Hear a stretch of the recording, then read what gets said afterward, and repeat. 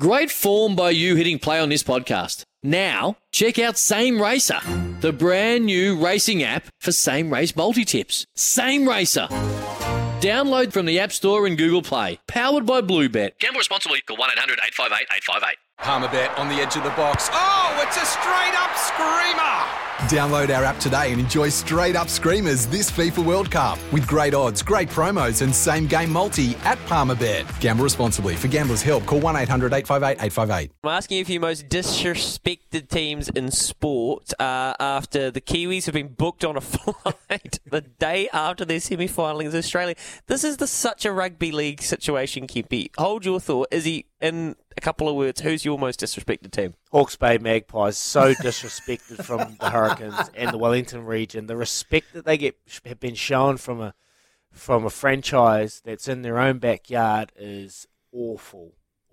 Unacceptable. A union that produces so many stars that it had to be going away to Highlanders. It's a good thing for New Zealand rugby. The Highlanders, the Crusaders, the Chiefs. You look at it, and their own backyard, they can't keep their own in their own backyard. I just think they're the most disrespected union in New Zealand rugby at the moment, and that's not just because I'm from there. Well, it might be because it's because I got chucked in the draft and they didn't look after me. But yeah, I'd say Hawke's Bay Magpies. Personal experience. Great stuff. Kempy, we're going to come back to you to wind up in just a bit, but this bloke is already wound up. Oh, Joe, give me alone, Joe. Talk to us, Joe. Far out. Oh, mate, outstanding day yesterday. Boys gave you a few tips you should have got on. Got a big fill up there. Most disrespected teams in sport, Poverty Bay and East Coast. They booked the buses on the wrong day out here, cousin. Never mind booking the plane. But, right, Mr. Smarty and Sinbad as a cover bet got double bubble, gentlemen. So absolutely flying after that. Got into Republican Party, picked up a bit of chump change there because that was the banker of the day. And then I gave you boys, hey, Midnight Dash as our top four. Ricardo and them, they didn't play ball, but Vinky B. How about Mickey G going to talk to Natalie Rasmussen and saying, Vinky B had an abscess, just get on. Well, we got on and we got paid at Vinky B. Thank you very much, gentlemen. And then got $4 worth of the first four in the cup. Spank him. Couldn't go past copy that in my first four. Threw in a Cuda, right, and threw in the Dirty Aussies. Boom, $4 worth of that. And got out on Here's Herbie on a bet of the day from Greg O'Connor. Had an absolute fill up, gentlemen. What a day. What a day. Get yourself on the plane, Joe. Get to Christchurch. Hey, Joe, just quickly before you go, I'm in Gizzy on the 17th, mate. You'll shout for lunch, mate. Yeah, mate, I'll flick you my deets, brother. I'll take you out for lunch. Yeah. No, we'll hook up, Izzy. Me, brother. Awesome. Perfect. Well Joe. done. And Joe, what Joe's done there is he's followed. That is a listener because he's right. He's picked Vinca B. Greg O'Connor spoke to Natalie Rasmussen. She said, forget last start. We got 16s and 4s there, and it ran second to nose. So Joe's been a very loyal listener throughout the day. Good to hear from you, Joe. Right, Kempy, most disrespected team in sport in your opinion? Well, obviously it's the Kiwis currently with that news that came out yesterday. But mate, they put them in terrible hotels. Always have done. Give them the worst fields to train on, and the English and the Australians have treated them like that for years. So was I surprised when I read that? No, not at all. Not at all. Was I surprised that it came out before the semi-final? Not at all. 100%. That's what they want. They want an English-Australian grand final, World Cup final. So, mate, the Kiwi boys, they're used to it. They'll get up for it. The Kiwi Ferns haven't even been mentioned how many World Cups they've won, and they're playing a World Cup up there. It's all the Black Ferns at the moment. They're disrespected as well.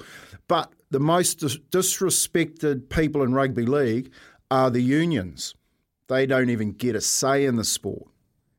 That's disrespectful.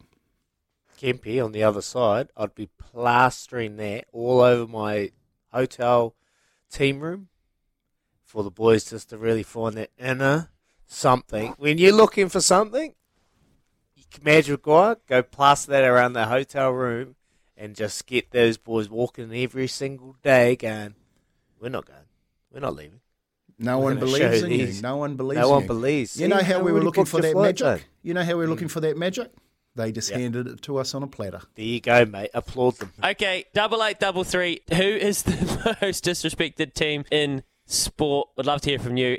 A report surfaced yesterday that the owners of Liverpool were open to selling the great English club. It was news that seemingly came out of nowhere, but apparently there have been murmurs about this for months. David Pohl is the business football correspondent for Liverpool Echo and has been providing some excellent coverage on this story. He's been kind enough to join us this morning and explain what in the world is going on with Liverpool. Good evening, Dave. Thanks for joining us. Good evening, guys. Thanks for having me on. It's morning where you are, evening where I am. Yeah, she's morning. She's been a busy old morning already, mate. We're recovering from a big race meeting yesterday here down under. But, mate, big news. How long has this rumours been circling that FSG, the owners of Liverpool, have been looking to put the club on the market?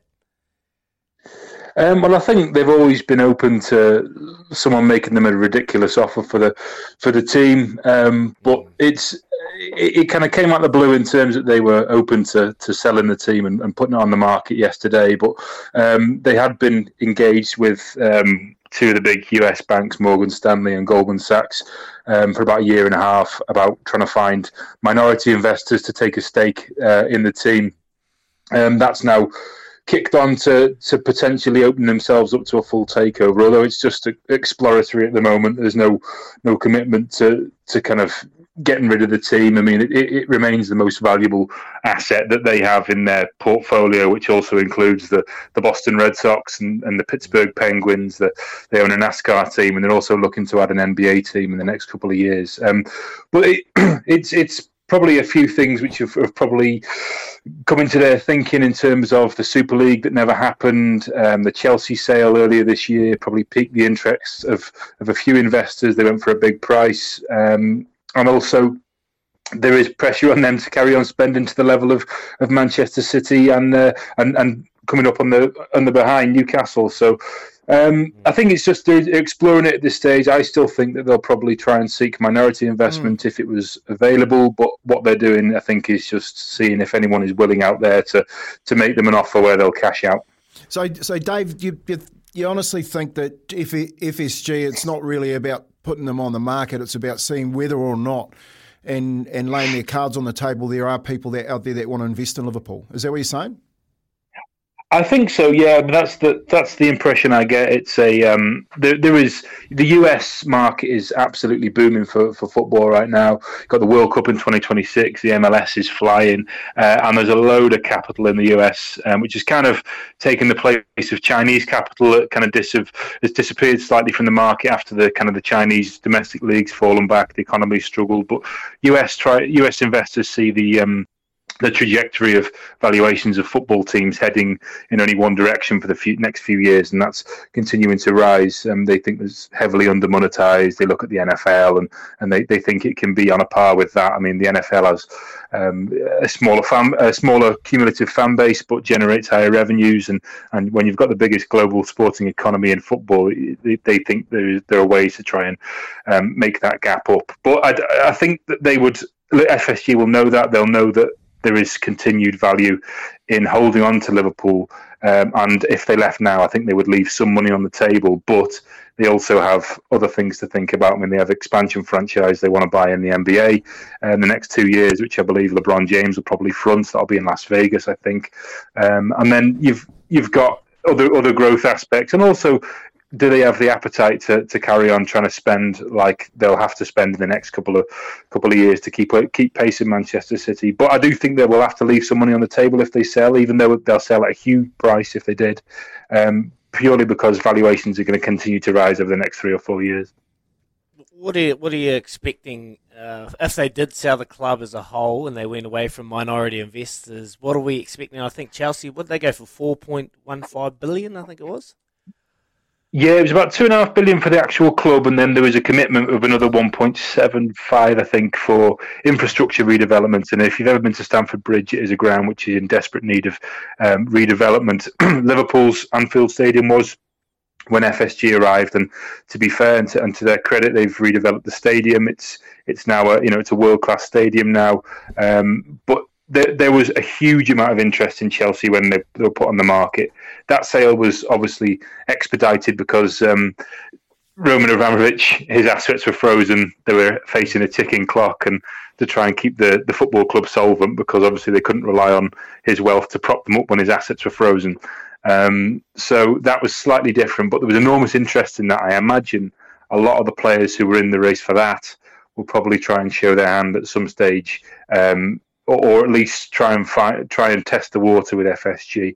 But a lot of these guys know FSG well, and the major players in FSG well. So this probably wouldn't have been such a shock to them, because they would have known that they were searching for investors. But I think the usual suspects will be in and around there. I know Jim Ratcliffe has ruled himself out, but there'll be US consortia interested, and there'll probably be interest from kind of the MENA region, so Dubai, the Middle East, Bahrain, etc. But it's all dependent on who comes in, because I think FSG will want to leave some kind of a positive legacy. So, and obviously Liverpool's a city which values its social, moral, and ethical code. So I imagine that any countries which have kind of questionable human rights, etc., that'll be scrutinised heavily. So that's a major consideration for them if they do choose to sell. Yeah, there's a legacy there, isn't there, Dave, and a history that comes along with Liverpool. So is it about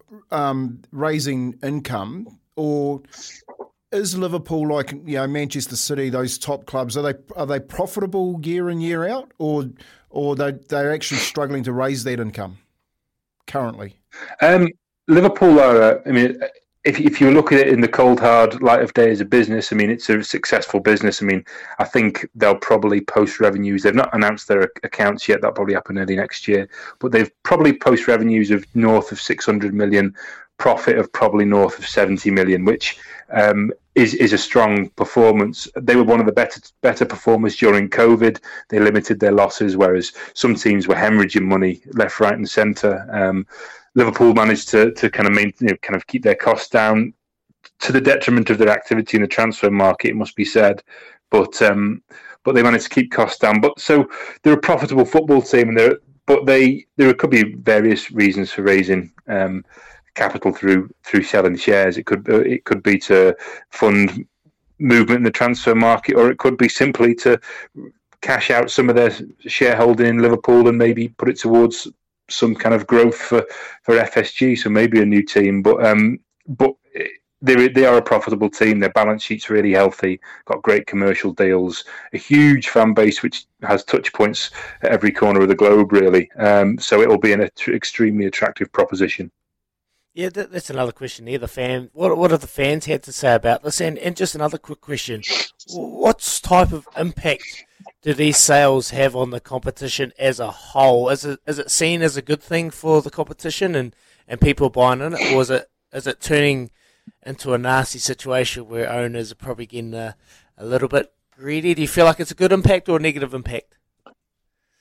I think it's almost the owners are stuck between a rock and a hard place, because obviously the biggest clubs have to try and spend to keep pace with nation states and sovereign wealth funds who have unlimited independent wealth, and they also have to try and do things slightly differently. So the idea of Moneyball is something which Liverpool kind of championed, and it's something which has been delivered great success. But ultimately, they still have the challenge of trying to keep pace with Manchester City. But I think the fans want to see their owners spend money. The transfer market is the be all and end all, and that's supporters' prerogative. Fans support the team; they don't support ownership. They just want to see the best players play for their team, and that's understandable. But obviously, these things have to be paid for. US owners tend to have a bit more control, a bit more kind of a conservative cost control. So there would be a move towards, I think, US ownership brings it more sustainability because they watch the bottom line a bit more. But the flip side of that is that maybe the aspirations of fans in the transfer market haven't been met, and that's something which FSG have had major criticism over, is that they've probably not taken enough risks at key points in transfer windows when Liverpool could have hammered home their advantage that they held over teams, because for a period of 18 months they were the best team in the world when they won the Champions League and they won the Premier League in that spell. But they didn't really stamp their authority after that Premier League winning season. Obviously, COVID happened. They were concerned about losses, etc. But there was a significant lack of big signings until January this year when they signed Diaz, and then obviously in the summer Nunez. But I think fans have become a bit exasperated by the lack of activity in the transfer market. But sometimes it's a case of the grass isn't always greener. Hey Dave, what's the threat to the EPL on this ownership model where you've got overseas investors, the Americans, the Asians coming in, the rich listers, and purchasing EPL clubs and taking away that history that the EPL has been built on? Is there a risk of losing that? It's an interesting question because I don't think there's any appetite from the clubs aside from Real Madrid, Barcelona and Juventus to go into a Super League as was presented. But I think that US ownership in particular views that the structure of European football can change or needs to change in some way, shape or form to kind of move with the times. Whether that's them working with the leagues to try and find better ways of monetising the live event, or whether it's a case of them streamlining competitions to make it more appealing to kind of a broader audience. That's something which is, that's up for discussion. I think there are structural changes which some US owners would like to see brought in, but not necessarily ripping it all up and going off on their own and creating the Super League again. I think the appetite for that now is among many of the big teams. Certainly at Liverpool is pretty much zero, given the fallout that occurred last year. But there are, they are major players. They are used to, I think they see US sport as being around 2 decades ahead of European football, the way it's monetized. I mean, so they think they can bring a lot to the table in terms of how you scale the Premier League further. So, but what that means the Premier League looks like in 5, 10, 15 years, I don't know, but I do think, there will be change. I thought that's just the way, we are as humans. It's the way sport is. Things never stay the same. You only have to look back 25 years, and football's immeasurably different than it was. So, there's nothing to say it won't continue to change and manifest. But that usually falls in line with kind of generational preferences and things like that. I mean, what I cherish from football now might not be what someone who's 16, 17 cherishes from football. So there's a lot up for discussion, and I don't think anyone really has the true answer. But I think there will be some leagues who will probably need to work with owners as opposed to work against them. Beautiful, beautiful, Dave. Just quickly, get your crystal ball out. Do you expect the sale? If you would have asked me yesterday when it all kicked off, I was I thought this was probably it. They were making a major play for it, but I've sat on it for 24 hours, spoken to a few people. I think that they are open to it for a huge price, but I think ultimately they will know that they'll be leaving a lot of money on the table if they did leave. I think they'll be gone within 5 years. I'm not too sure whether it will be in the next 12 months. But again, my gambling history is fairly potted, so read into that what you will. I'm not a major winner at the blackjack table, so but that's my hunch. Beautiful, mate. We're the same. We're with you. We had a horrible day on the punt yesterday, so maybe we'll listen to your advice, mate. You're pretty on the money. Thanks so much for your time this morning, Dave. Appreciate it, and giving us a little update. Thanks. What's going on at one of the biggest football clubs in the world. Appreciate it, Dave. Take care. Thanks, guys. Take care. Well, it's felt like an age since we last saw a big crowd on Cup Day, so it was a welcome sight to see throngs of spectators line the track on a sunny day down in Ōtautahi, Christchurch. Copy that. Took out the main event for the second year in a row. How good. And to his word, I was going to say to our word, because we were all punting against him. Our man Izzy watched the race from his couch, his second home. to give his analysis of the big race and reflect on what was hopefully a good day on the punt is the host of Trots Talk, Mr. Greg O'Connor. Greg, good morning. How are you this morning, Mr. O'Connor?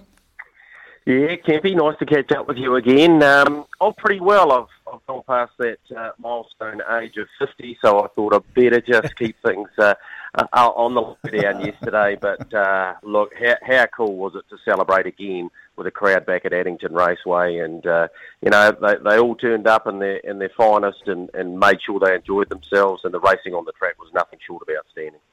Oh, Greg, you'd be feeling like a box of fluffies like myself, mate. It's so good to be feeling good. Better than my household anyway, I'll tell you that.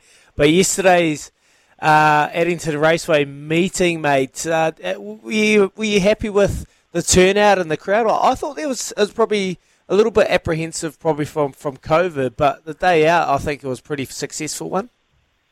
No, absolutely it was. The build-up to it this year, particularly from a corporate point of view, it was pretty much sold out right from the get-go, but we had quite a few walk-up people on the day as well because it was such a beautiful Canterbury day. And, I think everyone was just happy to be back there, and this is a unique sporting event. Harness racing's not enormous on the sporting sphere in New Zealand, it'd be fair to say, but this is the one day of the year. This is the day where everyone gets behind the sport and wants to get out and celebrate. And, this race, the IRT New Zealand Cup's 119 years old. It's steeped in history. There's been so many great stories around each and every winner. And yesterday we saw the 17th time where we've had a multiple winner of the race. And, when you go to these big days, you want to see the best horses win. And we had 3 Group 1s yesterday, and they were all won by the best horse. True Fantasy was too good for them in the Fillies final. Don't Stop Dreaming continued a remarkable run for not only Mark Purd and Hayden Cullen and Natty Rasmussen and their team from the All-Stars, but Ian Dobson, who raced Christian Cullen, who won the New Zealand Cup, Mainland Banner, who won the New Zealand Cup, and now he's got another superstar and Don't Stop Dreaming. And, of course, he owned Dakota, who was very, very good in the Cup running into 4th. So, there was always stories around the big race winners, but none more so than the Mad Professor, as I like to refer to Ray Green, and his horse Copy That. Hey, Greg, what about, Mark Nixon and Wayne Wallace must be Hornby's favourite sons, but Blair Origin's a Panther as well. How is he so good, mate? What makes him so good sitting in that sulky? Kempy was a very good rugby league player, a junior Kiwi, and had to make a decision around which game he went into, and I think he might have made the right one, mate, to be fair, because he's ringing wet about 70 kilos, so even for a halfback, that's pretty light, but he's just so cool, calm and collected, and you often find it with these top sports people, whether they're, in my game, whether they're jockeys or drivers, and nothing seems to faze them much. And the bigger the occasion, the better they perform, and that's certainly the case with Blair. And he had a lot of confidence going into this race with Copy That. He's only driven him a few times and has a terrific record on him. Obviously, he's won the last 2 New Zealand Cups, but when he drove him up at Auckland and he won off 55 metres, he said to me, "I haven't had a drive or felt a horse, that well in himself." And that powerful for a very long time. And then, of course, he went to Cambridge and won off 70 metres with Zach Butcher driving him. So he knew he had the horsepower, and he knew that if he got him to the front like he did the previous year, and you've got to remember, Kempy, they've got to rate these horses perfectly so the other ones can't move, and a couple of them tried to move. Krug tried to go around them. South Coast Arden tried to go around them. Majestic Cruiser, who was second, was nothing short of phenomenal, coming 4 and 5 wide to get himself into second. But Blair rating him so beautifully in front meant they couldn't move, and overall, once he landed to the front before the winning post the first time, it was his race to lose. Mm. Can you put it into context how unlikely it was Copy That could defend his title when he had quite a serious injury setback? Obviously, the leg injury, pretty phenomenal. He spent 4 months in a box, as he may not have come back to the racetrack, but to Ray Green and his wife Debbie, they are out-and-out horse people. Ray's travelled the world in harness racing, spent a lot of time in Ireland and Europe, and they put him in a box and they looked after him and nurtured him and didn't bring him back too quickly, and he was a big bull. Like he was round as, and they had to take their time with him and get him back to the fitness. I mean, the pathway that he took to win this cup compared to the one last year, all his preparation was in New Zealand. He took him to Australia, gave him hard races and three or four races over there, got him back here, started him off those long marks. If you'd said to me 6 months ago, Coppy, that'll win the New Zealand Cup again, I would have said you were dreaming. But I guess I probably, like many, should never have underestimated the ability of Ray Green and his horse and how well he knows this horse. And look, there's absolutely no doubt he could turn up next year and do the same thing. I mean, it was deja vu yesterday. He got the same barrier draw, same result, got the front, got the win. I said to Ray after the race, is there any chance that he could even get better? And he said, well, I reckon he's grown a wee bit, and therefore, if he, when he fills out to his absolute potential, he could win 3 cups. It's amazing to think, Greg. Hey, just rattle through a couple here because we're a bit tight on time, Greg, but important information for Friday. Free for all. When do we get the draw for that, and will Rock and Roll Do be there? Yeah, I think he definitely will be. Mick Stanley was gutted yesterday, missed away at the start. He'll be there. He'll be the one to beat in the free-for-all, regardless of barrier draw. He's got a point to prove. So those fields will come out about 12:30, of course. Unfortunately, for the Renwick Farms Dominion, the big trot on Friday, we lost Bolt for Brilliance, but it's going to be one heck of a clash between the two-time winner, Sunday Sun, who's right back in the zone, and, of course, Muscle Mountain, who'll be there in those Ian Dobson colours. So he's in for another big day on Friday. And Millwood Nike, Frank Endicott. Millwood Nike, $1.35. She goes around. She just wins? Yeah, she does. Frankie's loving the ride with her son Shane. They're having a lot of fun. But she's next level when it comes to that. And of course, Louis today, big day out at Riccarton. Always loved Copeland's Bakery Mile Day. Really looking forward to getting there. There's two horses I'd love to have something on. Live Drama, race 7, number 2. Trained by Lance Robinson, Lisa Allpress. That'll do me each way, $5.50 all day. And I'm going for a bit of a roughie in the Copelands. New arrangement. Only had 2 starts back in this country, and gee, he really impressed me fresh up, and I reckon it was a bit of a go-round last time. So I'm happy to have something on him at $15. Greg, you're a champion. Greg O'Connor, a massive legend in racing in this part of the world. We'll be back to wrap the hour after this. But right now we're going to talk some cricket with the one and only Baz, who's still here. He's still in Aotearoa. No doubt he'll be playing a ton of golf, finding some horses, doing a bit of horse farming, family time, back at home. But right now the cricket is flying and the Black Caps taking on Pakistan. We're going to get his reaction and his preview of tonight's match. Baz, what in it to you? Hello. You hadn't realised we were talking cricket. I was only coming on to talk racing. Plenty of that too, Baz. Plenty of that is for sure, right, mate. Look, quickly, how was Melbourne? Didn't see you. No, you did see me. Can you not remember? They spent the whole afternoon at the pub together. Can you not remember that? Yes, I did. It was good to catch up with you on this, mate. But that was a hell of a week, mate. How you been anyway? What have you been up to? Yeah, that was a good week, actually. No, Melbourne was mean. I had such a good time. Obviously, our horse, Pungal, he ran brilliantly, and that whole experience of having a runner on Derby Day was pretty awesome, as I'm sure you've already told everyone about. But no, we had a great time. I was ready to come home, though. I was cooked by the end of it. Gee, it's a big week, isn't it? It's a big week. It's a big week. I got a leathering on the punt. Oh, well, is he still recovering from yesterday? Oh, no, last week. Oh, the week before. Every day on the punt. What did you learn about Melbourne, Baz? You know, you've got obviously defibrillator came out last week and won really well on Melbourne Cup Day out at Pukekohe. What have you learned? Have you ended up buying any other horses, or you got any other big races coming up in your stable? Yeah, it's actually been not a bad little period for our horses, and we had a really nice trial winner the other day. A horse that we bought at the New Zealand Bloodstock Ready to Run sales at Karaka there last year. We bought a nice Lonhro filly, which I need you guys to ask Paulie Moati, because the Karaka Million odds are out, but our horse only got named yesterday, so she's not actually got any odds on her yet. Her name is Buccino, and I need to find out how much he's prepared to give us for the futures on that. So if you can have a little look, or ask Paulie Moati, there might be a long-term play there, because I think she's got a little bit of ability, lads. Nice, Bocchino. Okay, mate, you got so much in your stable going. I can't keep up. But anyway, let's talk some sport, mate. Let's talk some sport. The Black Caps, they're back in the winner's circle. They're playing Pakistan tonight. What have you made of their performances as of late there, Baz?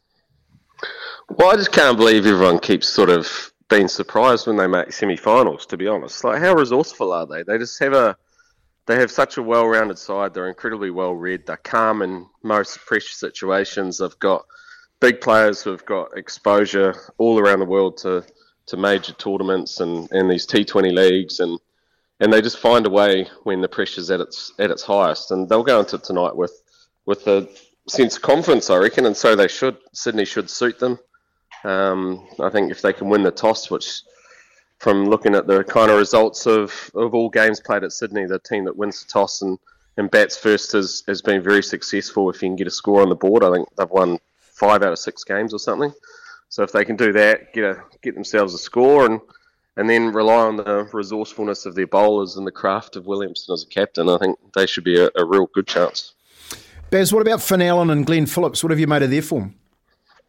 Oh, I think Finn Allen's a rock star. I think he's never gonna be a consistent type of cricketer, but when he comes off, he's going to win you games of cricket. And not too many people have the bravery to take on some of the opposition's best bowlers and at the top of the order like he does. And look, he's nowhere near the finished product, but I think he's got something which is a really rare skill. And I enjoy watching him play. Glenn Phillips has been outstanding. Batting in the middle order in T20 cricket is so hard, particularly on big grounds. But he's got the ability to not just have a power game, which we've seen, he clears the ropes many times, but he also adds that craft of being able to push the ball into the gaps, and he's so fast between the wickets. So he's able to score at a really high strike rate through 2 different methods, which is outstanding. And gee, what an athlete in the field too, eh?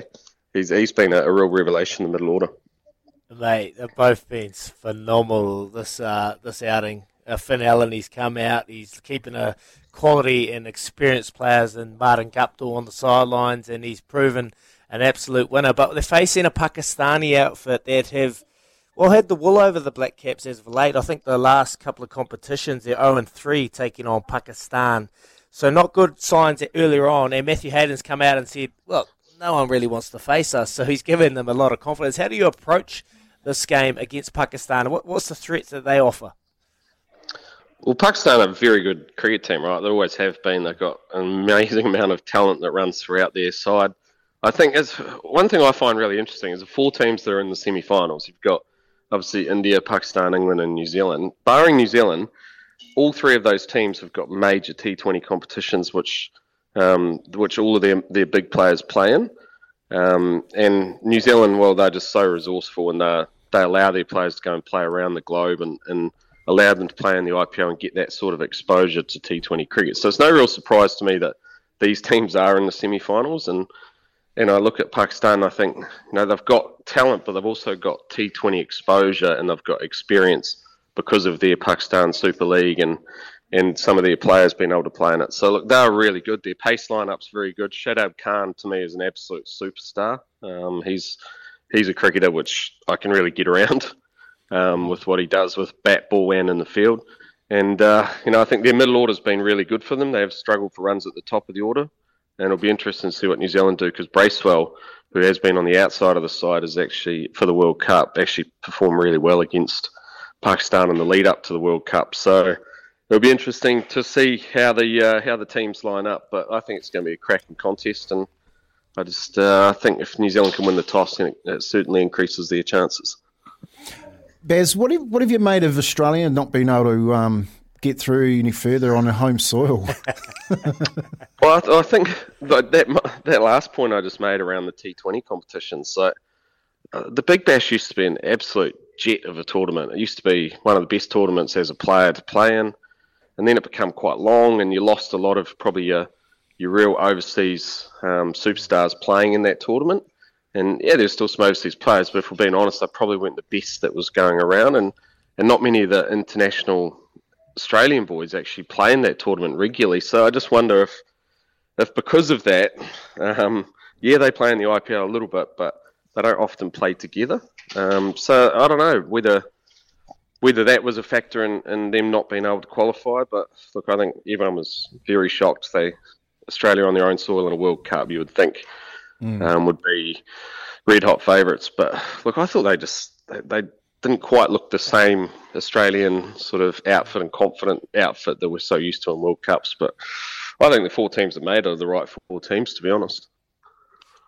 On the other side on the scale, Bez, with England, Ireland, Scotland, you had the Netherlands beating the South Africans in the last side. So what do you put their sudden resurgence down to? Is it their exposure to top-level cricket? They're getting more crack at international teams? What is it?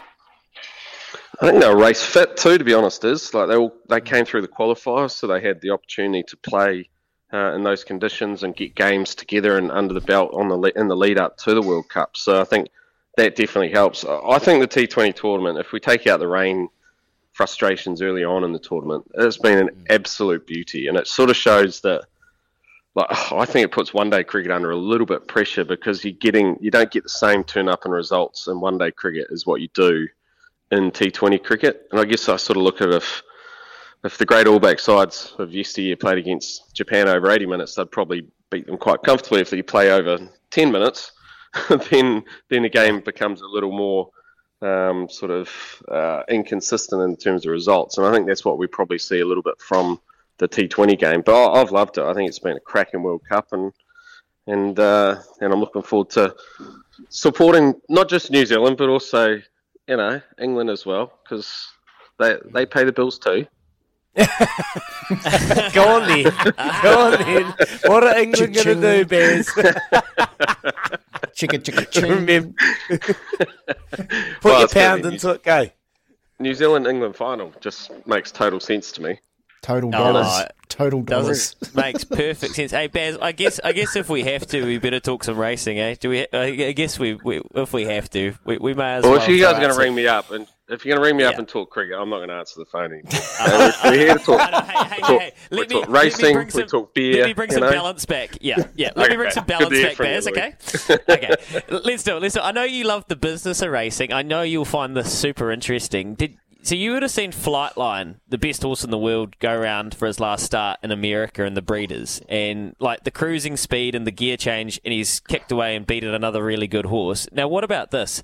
They sold 2.5% of Flightline. They put him through the ring for $4.6 million US. That's 7.77 million NZD, meaning, and I'll give Havelt the credit for this, he ran the math on it, 100% of his value off that would be $290 million. That's what Flightline is worth in NZD.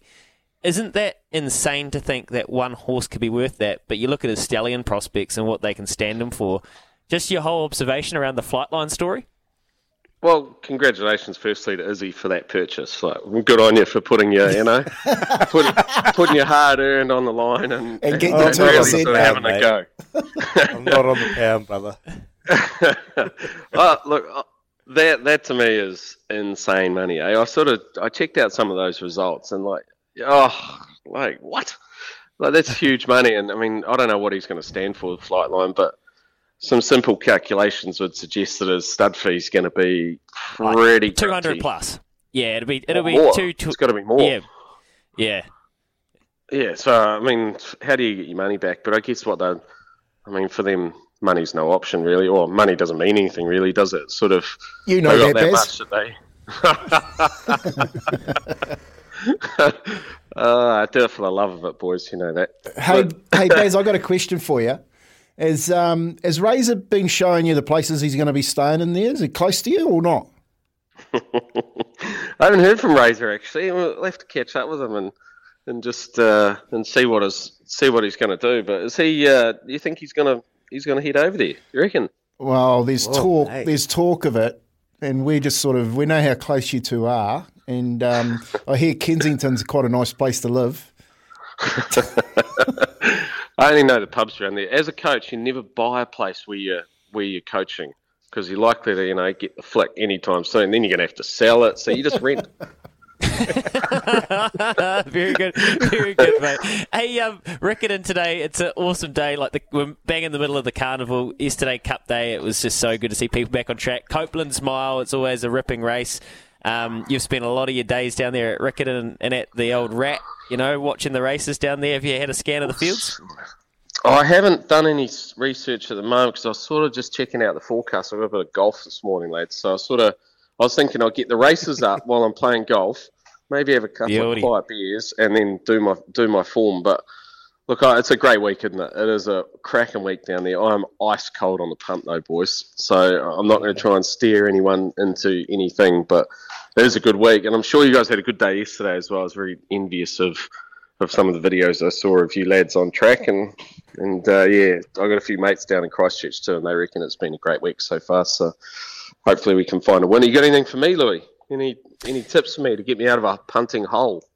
Yes, Baz. Well, for you, I guess we can go a little bit early on a couple that I've just been running the numbers on here. Well, actually, Greg O'Connor, first of all, his top two, he just came on, and his top pick for the Canterbury Breeders' Stakes, Live Drama, who's a genuine chance, $7 into $5.50. So that's race 7, the Valachi Downs Canterbury Breeders' Stakes, $5.50 and $2.10. That's good each way money. He had New Arrangement on top in the Copelands. Here's one. I initially, in race 2, thought that I'd be going to be tipping out Deploy today because she started a race against She's Lickety Split, as she's not in Australia, or Lickety Split here, at $4.40. She lost by 4 lengths, and I thought, well, against this field, she's getting $4.20 here, she should be winning. But the closer I looked, there's a horse here called Goldie's Chance for Ross Beckett, an Ifraj filly, who absolutely kicked them in last start over 1,400, and 1,400 was where my question mark on Deploy was. So I'm going up against Michael McNabb with Kin Koo, and typically that's not something I'd like to do, but I actually think Goldie's Chance from Barrier 1 might jump to the lead, and at $4.50, $1.75 is worth maybe a couple of bucks the place, a buck the win, or if you're Baz, all on the nose, never on the tail. Yes, boy. And what's the Quinella worth? If we're going to get real greedy, if you're going to find your way out of a hole, you swing for the fences, all right? So you may as well get the Quinella. Put them in together. You'd be getting double digits, or just under. That's more like it. Yeah, I put $10 on that. What's that, 25 NZ? Well done. Well done, mate. Hey, Baz, we appreciate your time. Where are you playing? Who are you playing with today? Playing at Matamata, playing with a couple of local fellas, actually, guys who don't tell anyone that they're playing golf because they reckon they're working today, so I can't reveal their names. It's part of the Privacy Act. So, they'll still be claiming expenses on it, I guarantee you. What's on it? Oh. Nah, we just play for a beer, actually. So we're very friendly around here. Oh, beautiful, mate. Well, if you're anything like Lee Thinnis and Sam Weatherly, I played with those lads the other day. Absolute burglars. Lee Thinnis, an absolute burglar off a 16. I've seen 16 golfers in my time, but he's well better than that. I couldn't believe it. I can't believe I fell for that trick. What was their etiquette like? Poor, bit like yours.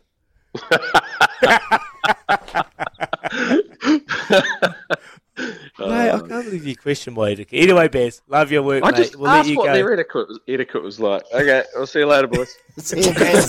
See you, Baz. See you, Bazzy. When making the double chicken deluxe at Macca's, we wanted to improve on the perfect combo of tender Aussie chicken with cheese, tomato and aioli. So, we doubled it. Chicken and Macca's, together and loving it. Ba-da-ba-ba-ba. Available after 10:30 a.m. for a limited time only.